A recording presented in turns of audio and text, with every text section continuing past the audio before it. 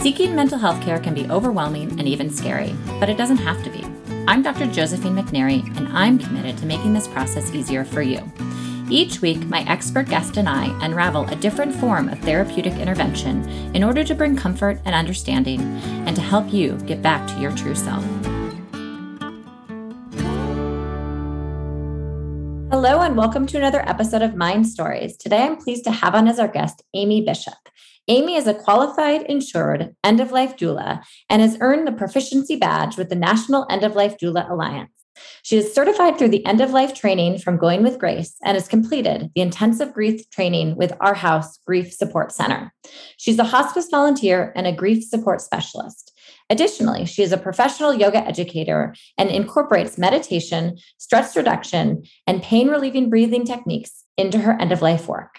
Today, we talk about her work as an end-of-life doula and how she provides support to individuals and families during this important process. Welcome, Amy.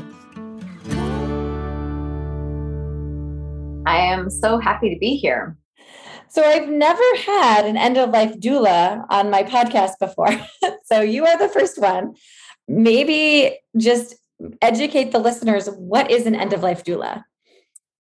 That's a great question. So an end-of-life doula, first of all, while it's a fairly new professional field, it's not something that's new. It's just, it now has a title and can be a job.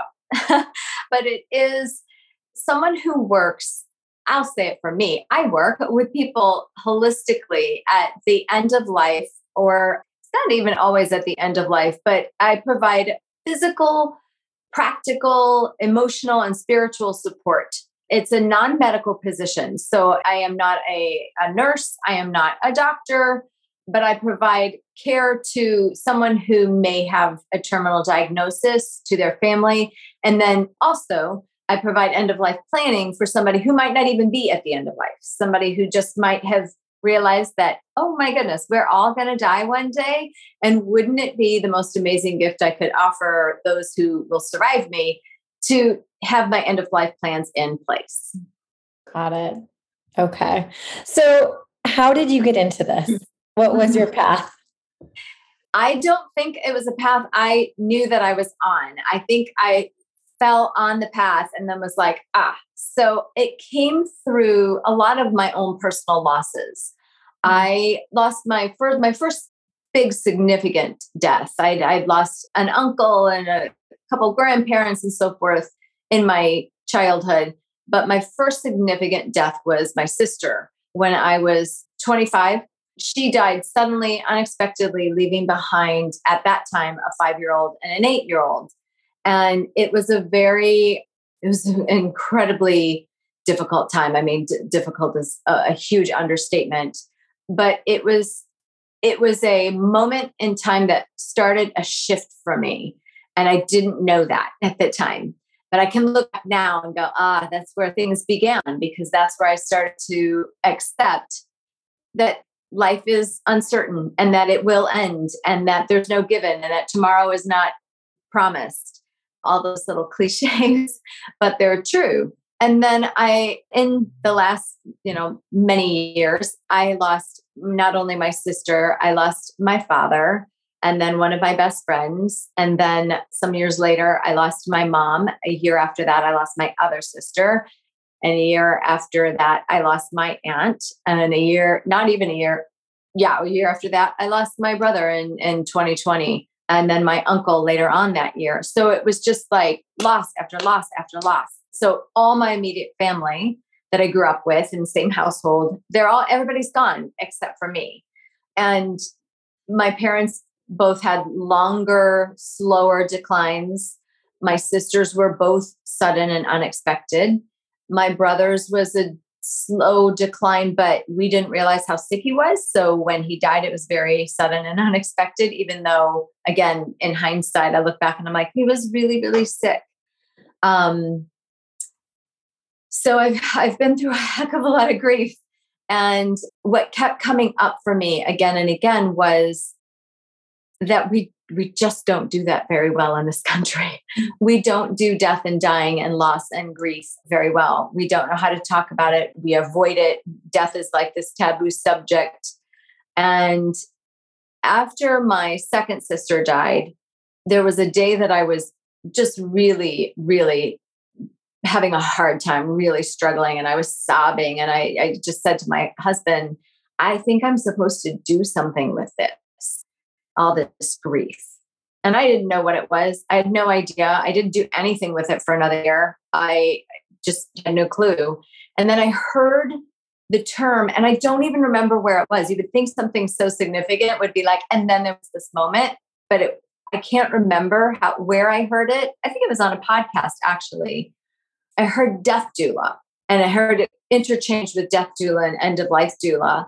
And I thought, well, that's really interesting. I wonder what that is. And I looked it up, Google searched. And as I was reading it, it was like an aha for me. It was a moment where I thought, oh, this is it. This is the thing. And so then it was a matter of, how do I learn how to do this? How do I get trained? How does one become this?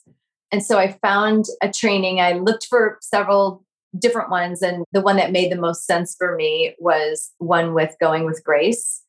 And I learned so much in that training. And I also learned that I knew so much, that I knew more than I thought that I did, but I just needed to shape it and solidify it and be confident with it as well. What is the curriculum? There's a lot so the end of life doula role can be extremely varied depending on what that particular doula wants to focus on. So some people really like end of life planning, and they do a lot of the kind of the paperwork stuff before a death. Some people are drawn to that, and maybe the end of life wrap up, the paperwork that comes after death, because there's a tremendous amount of that too. And other people are drawn to bedside vigil or home funerals, or really being support for families and so forth. So the course itself it's all encompassing, because you kind of need to know all of it. And then you can start to fine tune what calls to you. And it might not even be what you think. You might get surprised and go, oh, I didn't think that would be something that was appealing to me. I know that the first time, even in the training, I hadn't done it yet, but in the first conversations about washing a body after death and caring for someone right after the death, I thought, okay, pass. No, thank you. That's not going to be for me. I mean, I'll learn this module, but that's not going to be something I'm doing. And then when I studied that chapter, that module, the more that I learned about it, and the less kind of taken aback I was, the more I thought, wow, this is actually a really beautiful way to care for somebody and to give them their final, most loving goodbye. I've still had moments though where I have been with a body and I've been like, how did I get here? What am I doing? Because that's not my background at all. Like I said, I kind of stumbled on this through my own personal losses, and never a few years ago, or if somebody had said this is what I'd be doing, I would have thought, I don't think so. So it's definitely an interesting field. I am very passionate about it. I really love it. I find it extremely fulfilling. It's not easy. There's a huge emotional component to it as well. And when I heard about the work you do, I was very much drawn and curious about kind of the emotional support that's given in this process. And when you think about end of life and creating meaning for someone at the end of their life in order to ease anxiety and fulfillment in terms of kind of the time that they have left, in addition to also creating an experience for family members or friends that are about to undergo kind of a major loss in their life. I guess I'm just curious about how you approach that. I know it's so different with each individual case and person.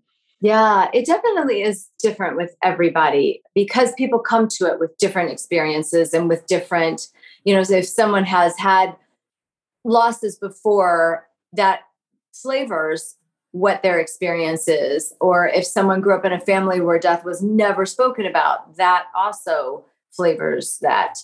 in addition to, having gone through a lot of grief, I have studied grief as well. I have taken courses on grief support and grief counseling. I'm not a therapist.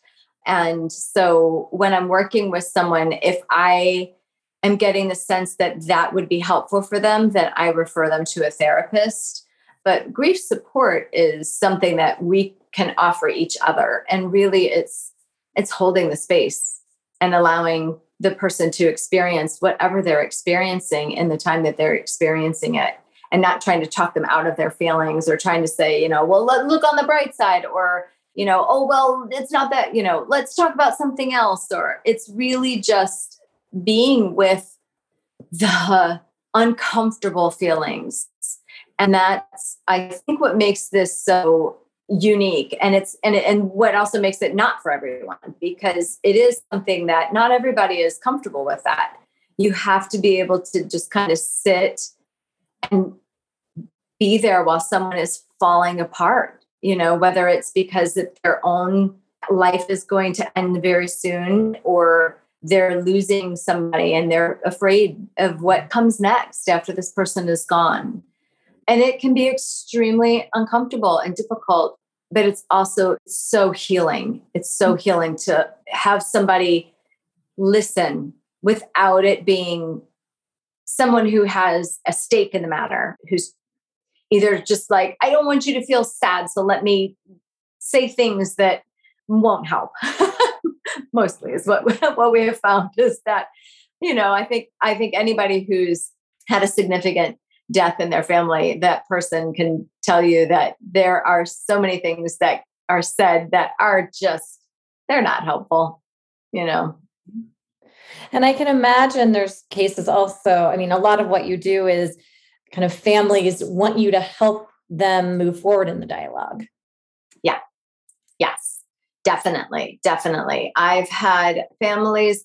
I had a client I was actually surprised that, I don't know why, because I could still see the benefit, but in a moment I was surprised because she has grief knowledge herself. She studied grief herself. So I was kind of like, oh yeah, of course, but then I've also had families where no one wants to talk about the elephant in the room. No one wants to talk about the person who's dying, that no one wants to say the word die. No one wants to talk, because there's this funny balance between accepting that it's going to happen one day and trying to stay positive or to stay focused on healing, finding that both can exist at the same, it's that both and. But a lot of times we get very black and white. Well, if I start talking about it, then that's going to make it happen. And it's, I always tell people, I was like, just talking about sex doesn't make you pregnant. So talking about death doesn't make you dead. So we could talk about it. And the other part of it is that at some point, all of us will die. There is no way out. There's no way around that. There's nothing you can do to stop it. We will all die. It's a brutal truth that some people have a really hard time wrapping their heads around. Right. As you were talking, what is the definition of doula? Because you think of doula as a birth doula, but what is the name actually? Yeah, it's a Greek word, and I've gone completely blank on the actual definition, but it's support. Maybe support or care. I don't know. Because somebody who speaks Greek is going, oh, why does she not know this? But it's this idea of providing someone with support. Yes. It's care. So it's, it is similar. A lot of people do know of birth doulas, and they know that that's somebody who works alongside a medical team, but that is there to help support the process.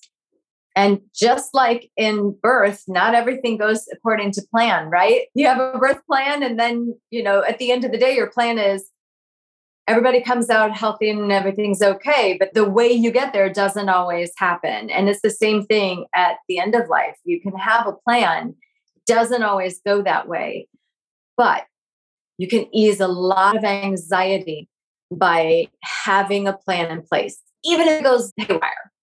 And it also really, really helps if you're clear, you meaning the person who is going through the dying process, if you're clear and the people around you know what your wishes are, then they can follow those wishes. If they don't know, then it's complete chaos. So you've got somebody who's dying from an illness or a disease, something happens in the body, maybe they start having seizures or something, and the person doesn't know what to do, and they're in a state of panic, and they call 911, and the person is rushed to the emergency room, and they don't know if they have an advance directive. So next thing you know, they're doing CPR and all of this stuff. And if there had been a conversation that was clear, the person who was dying might have been able to say, I don't want any of that. If something happens like that, make me comfortable at home. I want to be at home. Right. The stats are really interesting. The statistics are like 80 to 90% of people want to die at home, but most people don't. It's literally about that many who die in hospitals or nursing homes or they don't die at home, because a lot of times we're following the care of a doctor, and doctors keep saying, this is what we can do next. This is what we can do next. This is what we can do next. Or somebody panics, or the person panics because they're not prepared for what might happen. Yeah. And I think about your role when you think about birth doulas. Your role is similar in terms of before the actual birth, you're there with them preparing, discussing different ways that things might play out. And then near the end, you're kind of a little bit more involved if they want you to be. That would be my preference, is that I would get to know the family a little bit before and would have some time to get to know them. And it has happened that I have been there, and met them once and then they died. It can go that way, but in an ideal situation, yes, I get some time with them. We have several occasions to be together in person, and then get a plan in place or get some ideas together of what they want. And then, hopefully I'm there in the moment that the person goes. But honestly, that's also just like with the birthing process, it doesn't always go to plan. Mm-hmm. Yeah. I also am wondering, because for some individuals, there is definitely more of a spiritual or religious aspect to this process. So how do you kind of weave yourself into that? I mean, people have so many different views on this, but how do you blend in with their beliefs? And that's an excellent question. So I'm a longtime yogi. First of all, I have been a yoga teacher for decades. So I have a pretty grounded practice myself. And I really do my very best to meet people where they are with their spirituality. If it's not directly addressed, then I will, kind of poke at it a little bit and see, what are your beliefs? What do you believe happens? I try not to answer the question of what do I think happens when someone dies, because I don't know. I have no idea. None of us does really. Nobody knows, because nobody has come back from a death and been able to tell us. We've had people who've come back and been resuscitated, but they have not died and gone. So I stay in the unknown. I will ask questions to help the person who is wondering, to help them work out what their understanding is or what their beliefs are. Sometimes we don't get to it. Sometimes we just come to the conclusion that we just both don't know. But I do try to help ask the questions that will give the person the answers that they're looking for, rather than me answer them. Right. Yeah. So it sounds like it's this, if someone holds specific beliefs, religious or spiritual beliefs, like it's encouraging them to move forward with that and explore those to kind of allow that to be of help to them as well. For sure. And if they have a rabbi, if they have a chaplain, if they have somebody, a lot of times they'll address those questions with them, but sometimes they don't, or they don't believe in that, or they aren't really practicing a certain religion. So they're just uncertain. But I do try to offer offering that space. Right. And it is a very therapeutic, process of just saying, well, turning it around and being, well, what do you think? What are your thoughts on this? Yeah. Well, it's really interesting. I hope the listener learned that I learned a bit more about what you do in the process, and it's just fascinating to me that this job exists. And it's so meaningful, I'm assuming, to you in terms of the work that you do and the time that you spend with people and families. Yeah. And I've had people say, is it depressing? Isn't it so hard, the work that you do? And I'm not going to lie. There's times where I come home and I feel more than depressed. It's more that I feel quiet. I feel quiet and respectful of the fact that there's something so much greater going on than, most of my little problems that I get caught up in, just like everybody else. We all get caught up in stuff. And then you go, okay, wait a minute. Let me zoom out. Let me zoom way out. But I don't find it depressing so much. The more you face the end of life and get clearer on your wishes at the end of life and what you'd like for that to look like, you get clearer about what you want your life to look like. You get clear on what's important to you. So I always say to clients, it feels like a conversation about death. It's not so much a conversation about death as it is a conversation about life and how to have those days, however many there are, be the best that they can be in these circumstances. Yeah. Yeah, that's well put. I feel like that might be the best place to end. Yeah, kind of really important words to think about. Yeah. Before I say goodbye, is there anything else you would like to add to the listener, add to kind of make sure that everybody knows a bit more about your work, or do you think we kind of did a pretty good overview of it? Yeah, I think that is a pretty good overview. I would say if you're dealing with end of life, dealing with an elderly parent, someone who's dying in your world, don't be afraid to seek out some support. Even if you don't wind up using a doula for like a full, nuts and bolts kind of full thing, just having some support, some grief support, somebody to listen, somebody to kind of talk through some things can be really helpful.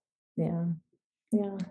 Well, I appreciate you being on, and I'll make sure we have your information in the episode description. So the listener, if they want to learn a bit more about the work you do, can make sure to come find you.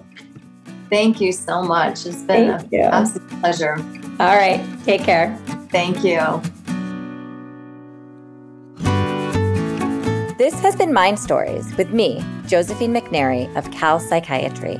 With online psychiatry in California and 13 offices throughout Southern California and the Bay Area, Cal Psychiatry specializes in medication management, ADHD, anxiety disorders, alternative therapies, women's mental health, and more. Visit us at calpsychiatry.com and let us help you get back to your true self. Thanks for listening to Mind Stories, and don't forget to subscribe.